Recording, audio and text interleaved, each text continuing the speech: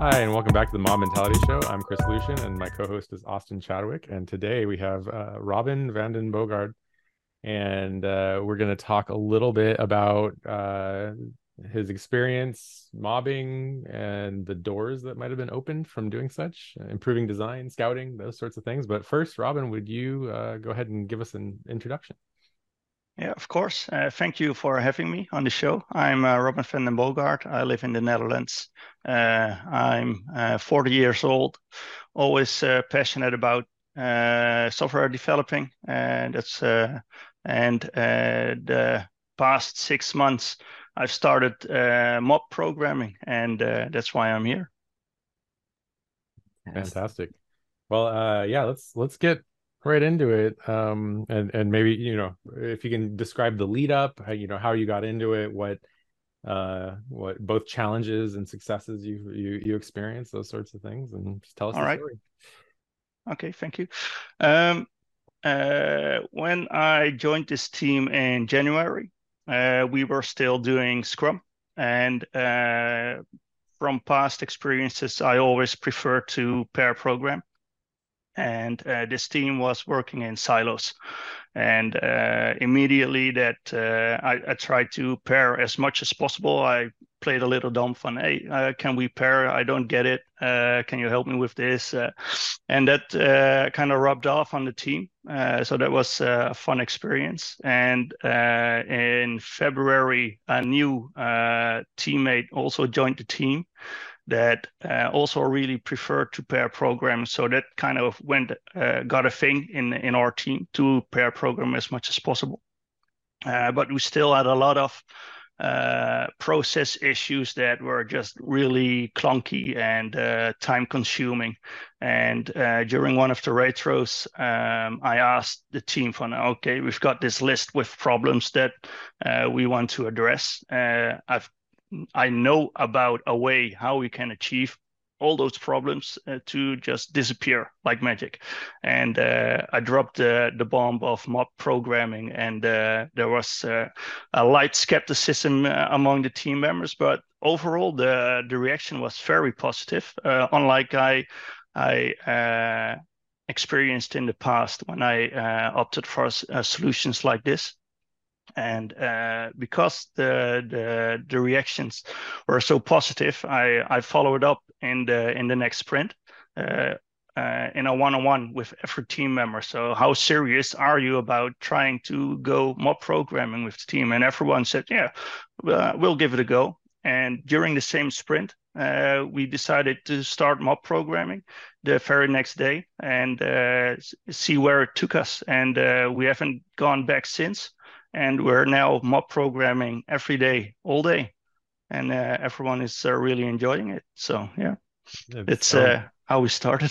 Yeah. Well, so it sounds like you built some momentum. I guess everybody to choose to continue to mob, you must have experienced some positive impacts. Can you describe any of those? Yeah, let me think. I think the knowledge sharing was a big part of the contribution that we had. Everyone was really respectful to each other already from the get go, so that really helped. Um, and the domain knowledge. I was a new team member, and another guy was a new team member. So the domain knowledge spread really fast, and that was something the others really enjoyed, and that was one of the pain points as well. Every time there was a question when we were still doing sprints, like in a Scrum setting. The knowledge was not there, and we had to wait because someone was away or in another meeting, and we couldn't continue work. So it was really slowing us down, and that was one of the biggest, I think, influences when why everyone really enjoyed it. The domain knowledge spread really fast, and also the general knowledge about how to write good software. Yeah, are going to give each other tips on how to use the IDE. Why aren't you using this shortcut? It was really liberating and I love to teach. So yeah, every time someone didn't understand something, I always took my time to explain stuff, and I'm very calm when I do it, and I think people enjoy it. So yeah, I think there was so much positivity when mobbing. I think it just rubs off, and yeah, we want more of this. Were there any big challenges? Well, we had yeah, when we started mobbing, we were really dictating a lot. Do this, do this, do this. Write this character there. It's really detailed dictating how to write the code. And that's really tiring. And that was our biggest thing in mobbing that kind of struck us as this is not how it is supposed to go. And once we really call it out on, okay, guys, what are we doing? We're all experienced software engineers. We don't need to really dictate what we're going to type, right? Let's try to explain a little bit more what the idea is, and give the typist a little bit more freedom in how to implement the code. And if you see something happening that you would rather like to see different, then call it out. But Nice. Let's stop with the dictating. Yeah. Yeah, and sometimes it's needed, but I think they're in my experience, and for some reason, even though I've been doing it for about 6 years now, full-time mob programming, I still will find myself more like clenched and more like every once in a while, like with the low-level navigation. And I realized that when I find myself low-level navigating a lot, there's this the side effect is I often feel more stressed because it's like I'm waiting for each keystroke to be just as I'm thinking, or things like that.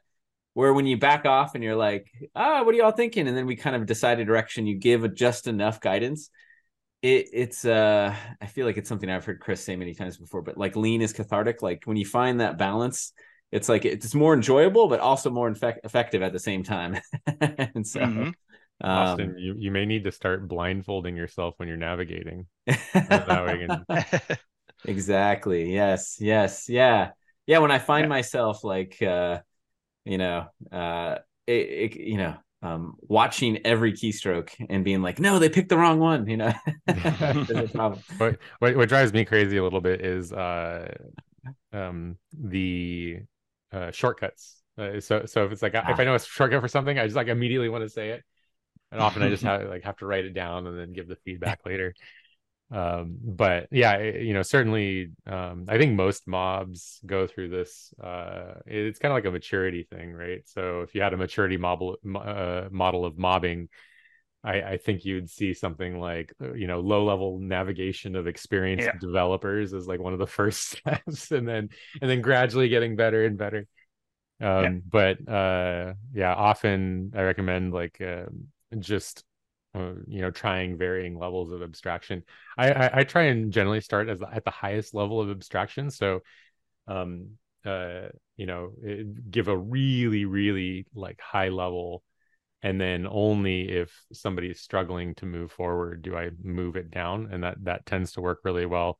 And I think often people get into this mode where they want to show off their expertise, or they want to or they think that the person driving or typing doesn't know a concept.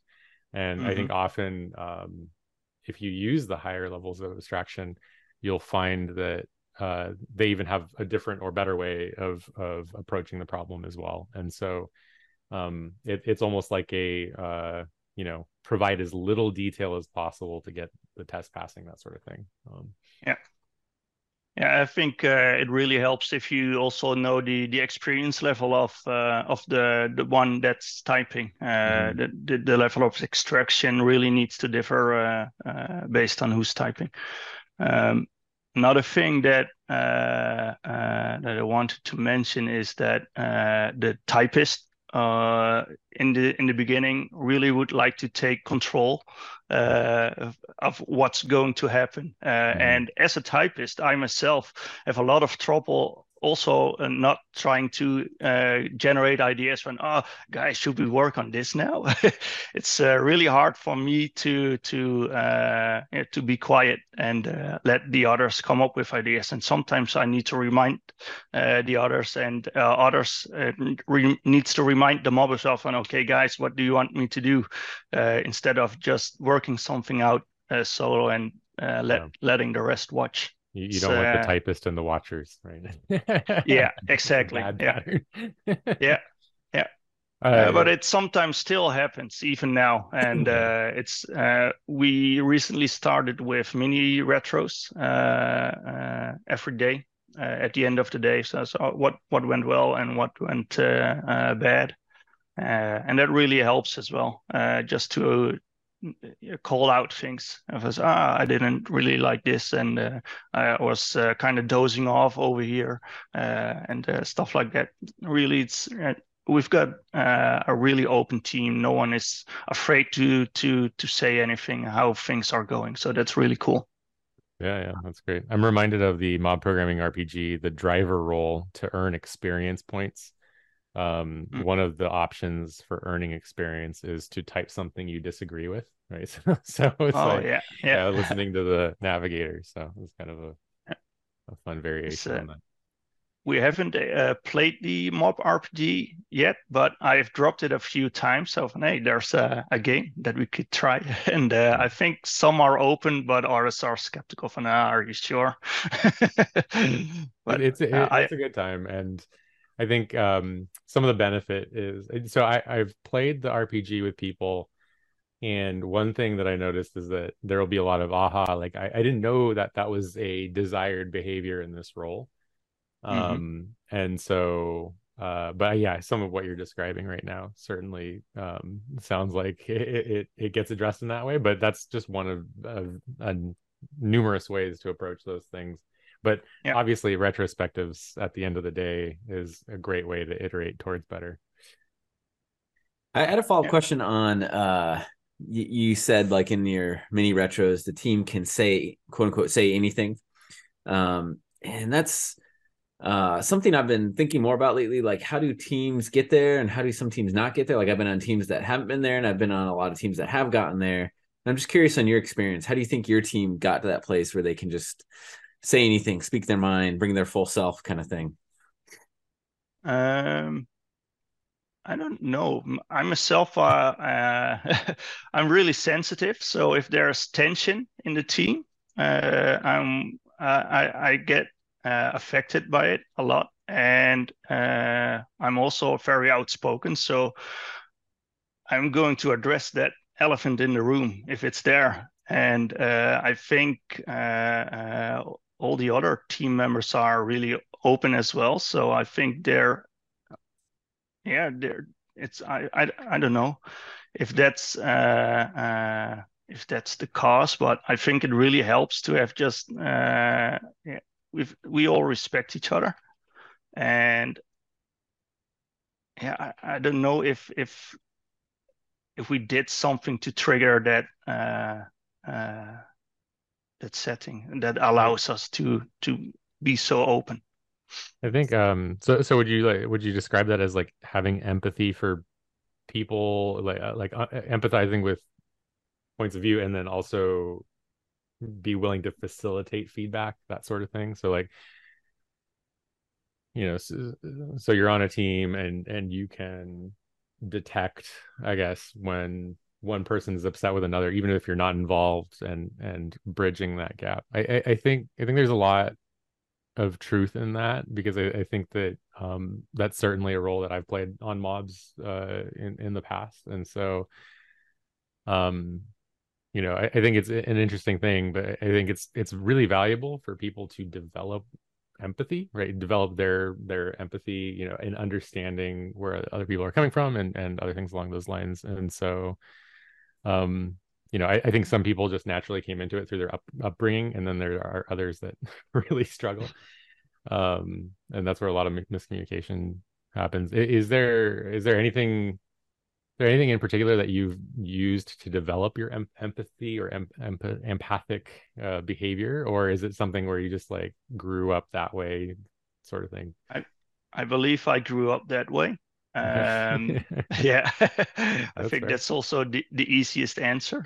Yeah, But no, I really get my blood starts boiling if I see something that feels unjust, and I don't always speak out immediately. I just kind of wait it out, and but at some point I just can't retain myself to just I need to yeah. speak up. But it has never gotten that bad in our situation. But we had a in this team we had at most I think 2 days of quite tense conversations and kind of snappy comments to each other from do it like this, do it like that, and then it says okay, what's going on, guys? This is Nice. not how we want to communicate. I think there's something that needs to be addressed, but I don't know what it is. And there was some tension between two colleagues that then spoke up, and we settled it. And after that, the rest of the day we were laughing again, and things got fun again. Yeah. Good. Yeah, that's awesome. And I think the five dysfunctions of a team book put it as mining for conflict. And I think the thing I add on to it from recent experiences is mine for conflict when it's small. Because when it's interpersonal stuff and it grows and grows and grows, it becomes this giant monster that even like the best hostage negotiator or therapist, they would struggle to grapple with the team. Where I feel like when you mine for conflict, when you first start noticing it, it's almost like, I don't want to say anybody can do it, but it's almost like uh it when it's small, people find ways to figure out ways to solve it 99% of the time. Even I feel like maybe that's why the Radical Candor book just says, just say it. You're going to Yeah. say it imperfectly. You're probably going to do it poorly. But if you just say it when it's early, usually a team does a good job figuring it out, 99% of the time. Yeah. and so, Yeah. um, yeah, and I wonder if that came naturally to you because you are so sensitive to it. You feel it when it's like the very kernel or seed of it, it's just about it's brewing, and so, Yeah. um, Yeah. I think it does. And also, I really want this mobbing to work in our yeah, team, and yeah, because I really get energy of mob programming. I really thrive on it. I go happy to work. I leave happy, and I have fun during the day. So that's and during those moments, I was having less fun. And I wanted to get the same amount of fun as before again. Yeah. I feel 100% the same way. So I'm right with you, man. That's awesome. Yeah. Cool. So when so your team adopted it, and you've kind of progressed through different stages and getting more comfortable with each other.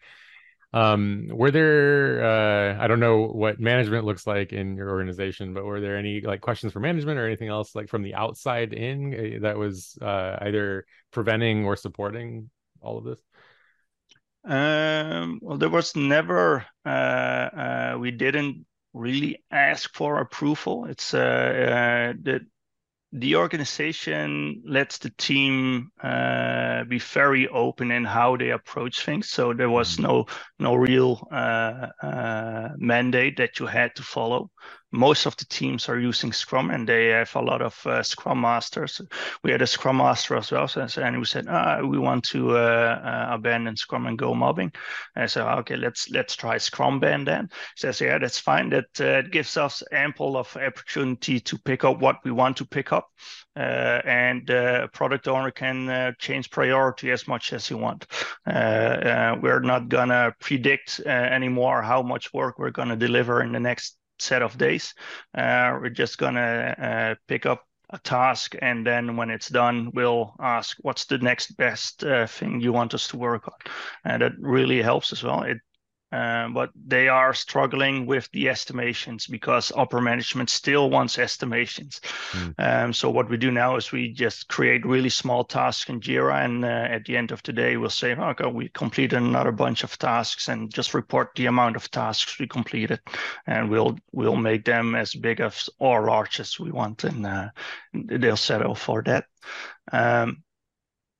Nice. The product owner, when I opted to start mobbing, was a little bit skeptical because the way we work is you guys are already having trouble keeping everyone busy with the task in the current sprint. So how are you guys going to stay busy if you are working on one task with the whole team? That's kind of the beauty of mobbing. So everyone is busy with one task, and when that task is done, you start with the next one.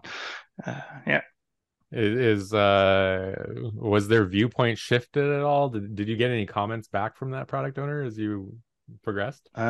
When I started in this team, I noticed there was a lot of there was no trust in the ability of this team. They thought this is not a really productive team, but we are working on a new standard, and the new standard is growing while we work on it, and that's why they're not delivering. They're only adding or increasing the work they need to do. So the trust in our team was a little bit low, and when I asked now, if I am asking the business now, I think the trust is gaining in us again, and I personally thank mob programming for that. I really think that the trust, we're delivering more, the quality is going up, so releases are more frequent, and the product is more stable.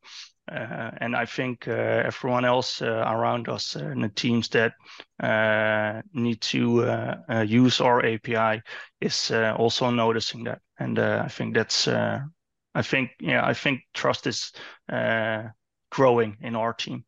Yeah, I think when we had started mobbing back in kind of my first experience, it was very similar. The organization had very little trust in the ability of the team to deliver, and just that shift, and then the subsequent deliveries and consistency was very reinforcing to the company's image, to the team's abilities, and it just continued to grow so much that it kind of outpaced every other team.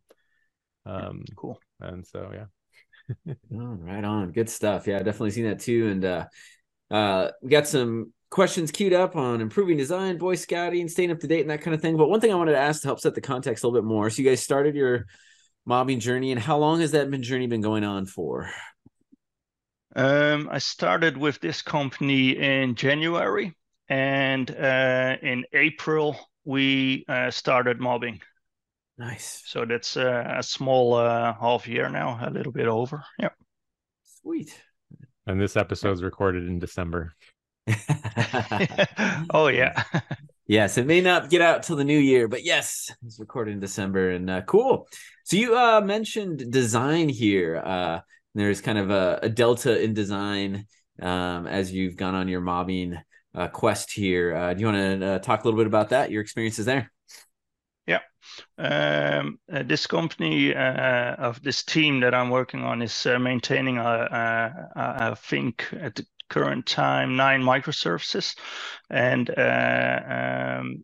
the design was there, but we really started to favor ports and adapters, and not everyone was aware of the ports and adapters design, and we're gradually changing all the microservices to this design. And every time we hit one of the microservices, we try to, we're in this area now. How can we change the design to be more ports and adapters, change the dependencies inwards and stuff like that. And there was a great to teach the team how to implement ports and adapters, and I never used it in a production code as either. So it was a great learning experience for the whole team. So how can we do this? And it was a really fun experience. And now every time we see something that's out of place, we start, is this something we want to change now, or do we want to stay more en route of the solving the problem? And we gradually try to improve the design this way. And it's really beneficiary to do this in a mob because you can always decide not to do parts of it right now, but maybe later. Nice. Yeah, and I think that goes right in with your the other topic of scouting. And yeah, if you're changing it already and you've got a mob where you have the knowledge and the safety and in my experience is the tests, it's a great time to add some elements like that, because it just neat code feels nice, right? It's less confused, less stressful, and where here's the core of our logic, and then here's the ports and adapters and things like that. And it's a wonderful place to live. So yeah, that's awesome. Maybe a follow-up question would be, how do you? Our mob struggles with it too, and sometimes someone has a passionate answer and we just go with it, and sometimes it's kind of like crickets for a while, and we're kind of everyone's on the fence. How do you decide when it's time to scout and when it's not time to scout? Something like that. Well, usually we just ask it in the mob. Okay, I've got this change. It's gonna be kind of big if we're gonna refactor this. Is this something we would like to do right now, or can it wait? Or a follow-up question usually is, can we make it smaller? Can we do just a little bit of it first instead of all the things? But sometimes we had done a refactor and it didn't work out, and we spent all day working on it. But the next day when we come back from, this is going to be endless, guys. Just let's start over. And we would roll it back. This is a great example as well. We had two ideas how to tackle this rewrite, how to solve the problem. And I opted an idea that took all day to implement, and it was growing huge.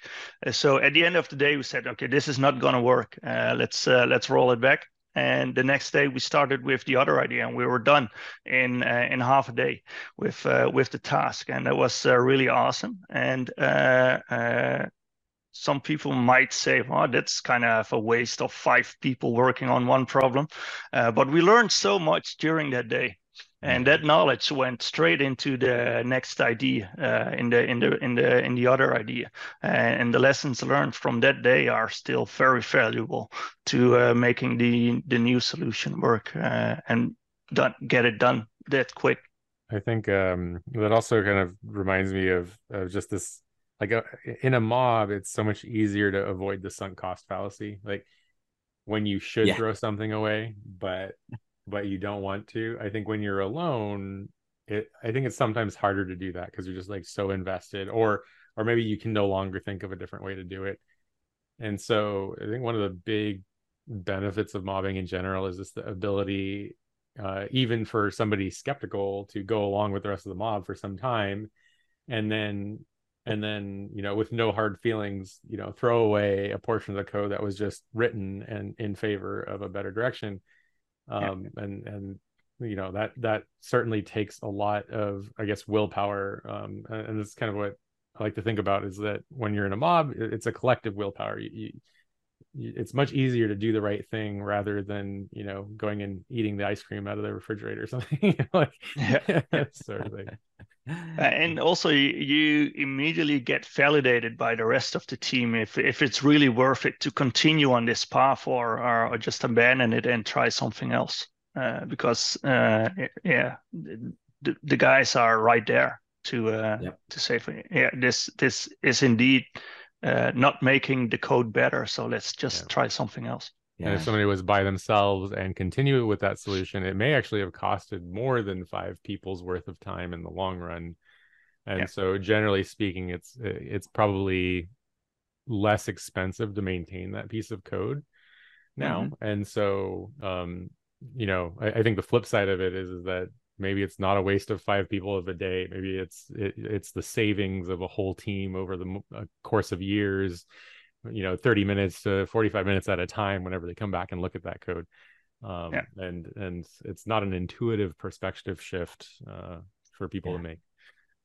Yeah, and I think too that I don't know, the feeling I get, because software engineering is such a young industry compared to other disciplines, that sometimes when you open up some code either by yourself or with others, and I feel like there's a million different ways to paint yourself into a corner. It's like the code will let you do it, right? And maybe that's a bit of an exaggeration, but I think, you know, while it's hard to say like morally wrong or something like that, just there's a million less effective ways to go, and there's probably a million effective ways to go, but it's just so open-ended that while with a mob you do lose whatever time it took for the whole mob to learn that lesson. Maybe they paint themselves in a corner for an hour, maybe it's a day, but then you walk away with 5 people or whoever is in the mob learning that lesson, as opposed to those 5 people all painting themselves in different corners, because you're going to do it because the industry is so young, that yeah, like you said, Chris, the sunk cost fallacy, but also now everybody has learned it, and now we can do better next time. And so I guess a follow-up is staying up to date. What did you have in mind here? And there was something I took away from the previous company that I worked on. They were really into staying up to date with your dependencies and software that you use, just to stay ahead of any issues that might arise in the future. You want to enable the team to get up to date consistently and as quickly as possible. So what I inherited from my previous company is the knowledge to create a useful Maven script that really just updates all the dependencies, brute forces it, and then you can allow to roll it out for all the services we have. And if a build fails, then we're gonna investigate a little bit why. And if it's a big issue, then we might decide, okay, we're gonna park this for now, roll back that version, and address it at a later time. So right now we're on Spring 3.1, and 3.2 is giving some issues. So that's something we're going to postpone because we've got a dependency there that needs to get updated as well, but doesn't have an update yet. But that's a process we do every 2 weeks. We just update all the versions we have. And we exclude the ones that we know that are giving troubles. But we're really active on staying up to date with the latest versions of every dependency we use, and that's really cool. I really like that idea. And then you know, some people have trouble even justifying the investment of like keeping the dependencies up to date. And so lately I found the conversation to be a little bit easier because a lot of frameworks are doing LTS windows, or like long-term support windows. And then you can make it an argument of like security, or, you know, staying up to date within security as long as you're in the LTS window. Some frameworks are just like, we don't support any previous versions. Some do have like security updates for older versions and things like that. But I think generally speaking, you know, having a conversation around what LTS windows there are. And then also, those are all really good. But I totally agree. I think that things that fall out of date are so much harder to bring up to speed once you've, really gotten old. Yeah. The if you guys don't mind a bit of a story time, this one really resonates with me. I'm glad you brought this up, Robin. I'd be curious your thoughts on it. But at the current mob I'm on, we support 20 to 30 different products, internal, external, and repos. And we had one defining experience for our whole mob that made us do a paradigm shift radical in the other direction. And that was, we were asked something the last time one of those products had been built was like 3 years ago. And it was in a kind of esoteric technology, not something that's like used by millions and millions of people. And it literally had been so long since it's been built that it was impossible to rebuild. Like it just, on today's computers, on old computers we could find, on nothing, we couldn't get this thing to build. We put so much time into it. And so we eventually had to rebuild it. But what the radical shift we made from that point on, which is kind of, in many ways, the essence of continuous delivery. But for all our 20 to 30 products, every time we touched one of them, we put them on an automated schedule to daily get the latest, build, run tests, and deploy. Oh, cool. Because it does lead to, every morning we call it like, oh, what's the explosion Kanban or whatever, like, what blew up today and didn't make it through the pipeline. But it's always easy to solve when it happened in the last 12 to 24 hours, right? Like, oh, we go look at it and so updated their, version from 3 to 4. And, we look online and then it's like they've destroyed everyone with whatever breaking change they made, right? And so it's usually really easy to solve. But when it was huge, like over the scope of years, it was just unwieldy. So that's a losing battle. Yeah.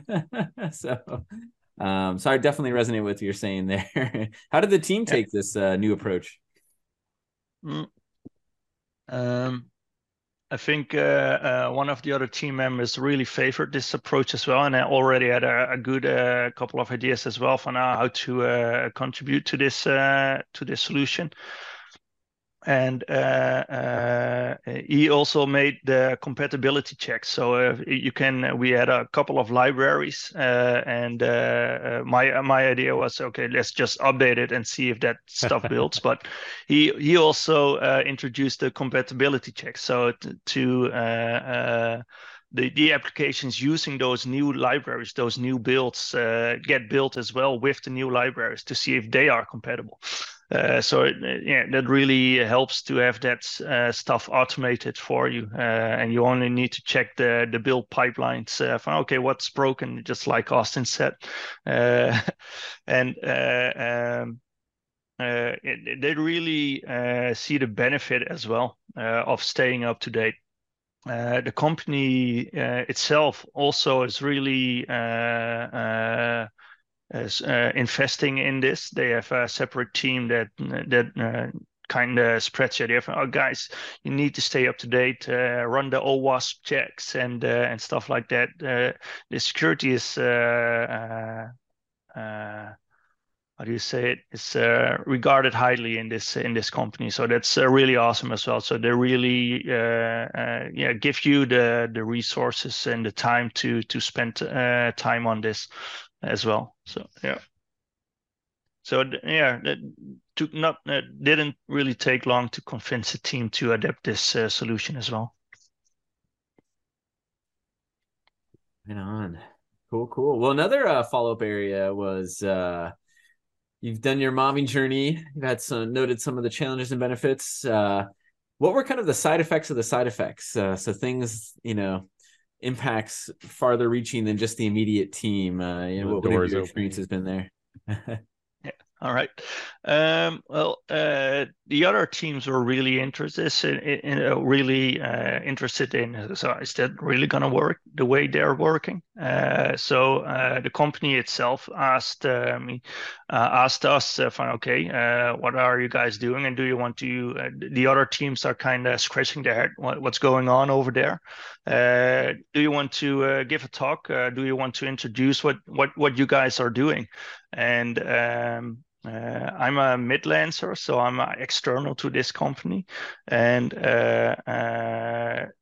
my own boss, the company that I work at, is Rockstars IT, that also wanted to give me a talk about this subject. So okay, that's just because I was so passionate about when I spoke to it with my managers from that company. They said, okay, is this something you want to share with more people? I said, hell yeah. And I gave a talk there as well. And we've got in the Java world, you have like these jugs that are all around the world, where people who are in the business industry give talks about topics. We had a few local of those as well, and the company that I currently work with is Kadaster. They are hosting one of those as well, those events. It's a meetup, and they were looking for speakers, and when they asked for, I said, does anyone have a topic? My teammate started laughing and pointing at me. Says, okay, I'll give a talk about mob programming. But and it's really fun to give talks like that because there people that are showing up are really curious about this subject. Every time I ask, I have given free talks now. Every time I have asked the group that's there, who knows mob programming, who has slightly heard of it, maybe knows it only in theory, or is actually mob programming. The responses are says, I've never heard about it. That's the majority of the group. I've had one time there was one person that was mobbing every day as well, and I've had a really fun conversation with him about his experience as well. But yeah, it's really fun to see that you're doing something that's kind of out of the ordinary, and to and if you speak with people about it, they says, "Oh yeah, oh yeah, that might actually work, but not at my company." This is, I bet it will. Just give it a try. I'm trying to convince people to start mobbing as well. I know that at my previous company, I had one colleague that's mobbing one time a day with his team now. Every time they are at the office, they usually work remotely. They're attempting to mob as well, and they're facing the same struggles as we had in the beginning. Some people are getting fatigued, and but it's really fun to see that I'm influencing people around me to start mobbing as well. Some junior developer also came to me. We had this problem in my team, and multiple people tried to solve it solo, never worked. And I opted after your talk to start address it with the complete team, not really calling it mobbing, but let's all get together and try to tackle this problem. And they solved it in half a day. Feedback like that is really making me happy. So just spreading the goodness of mobbing. It was really fun and kind of unexpected when I started my own journey with my team. Nice. Yeah, it reminds me. It is kind of a fun thing to community to be a part of, because sometimes it feels like, you get in a spaceship, you go to another planet, and you arrive, and they're like, what is a human? And you're like the first person to explain to them this radical new concept, and so it's daunting, but also quite fun to take on that, because I think it's just the contexts are so wildly different. It's that but there's a lot of fun in that as well, having it from that perspective. We are starting to get to the end of our time box. Is there anything you'd like to share or plug before we close? No, not really. Just everyone should start mobbing. I think it's awesome, and it really helps creating productivity. So give it a go if you have never tried it, and it really helps with anything, really. Fantastic. Well, thank you, Robin, so much for being on the show. It's quite wonderful. Thank you guys for having me. Yeah, quite wonderful. For you to be sharing your story with us. We really appreciate that. It's great to have all these so to speak, case studies of people's experiences all around the world trying it out. And so to our audience, if you enjoyed Robin's story and his team's story, please share this episode with others to spread the good word. And also, if any of the topics were inspiring on improving design, scouting, staying up to date with the latest packages, and kind of the side effects of mobbing, and what that's been like in your organization as well, please like and subscribe, share your experiences in the comments on LinkedIn, YouTube, X, and more. And until next time, mob on and have a good one, everybody. Bye. Bye, everyone. Bye.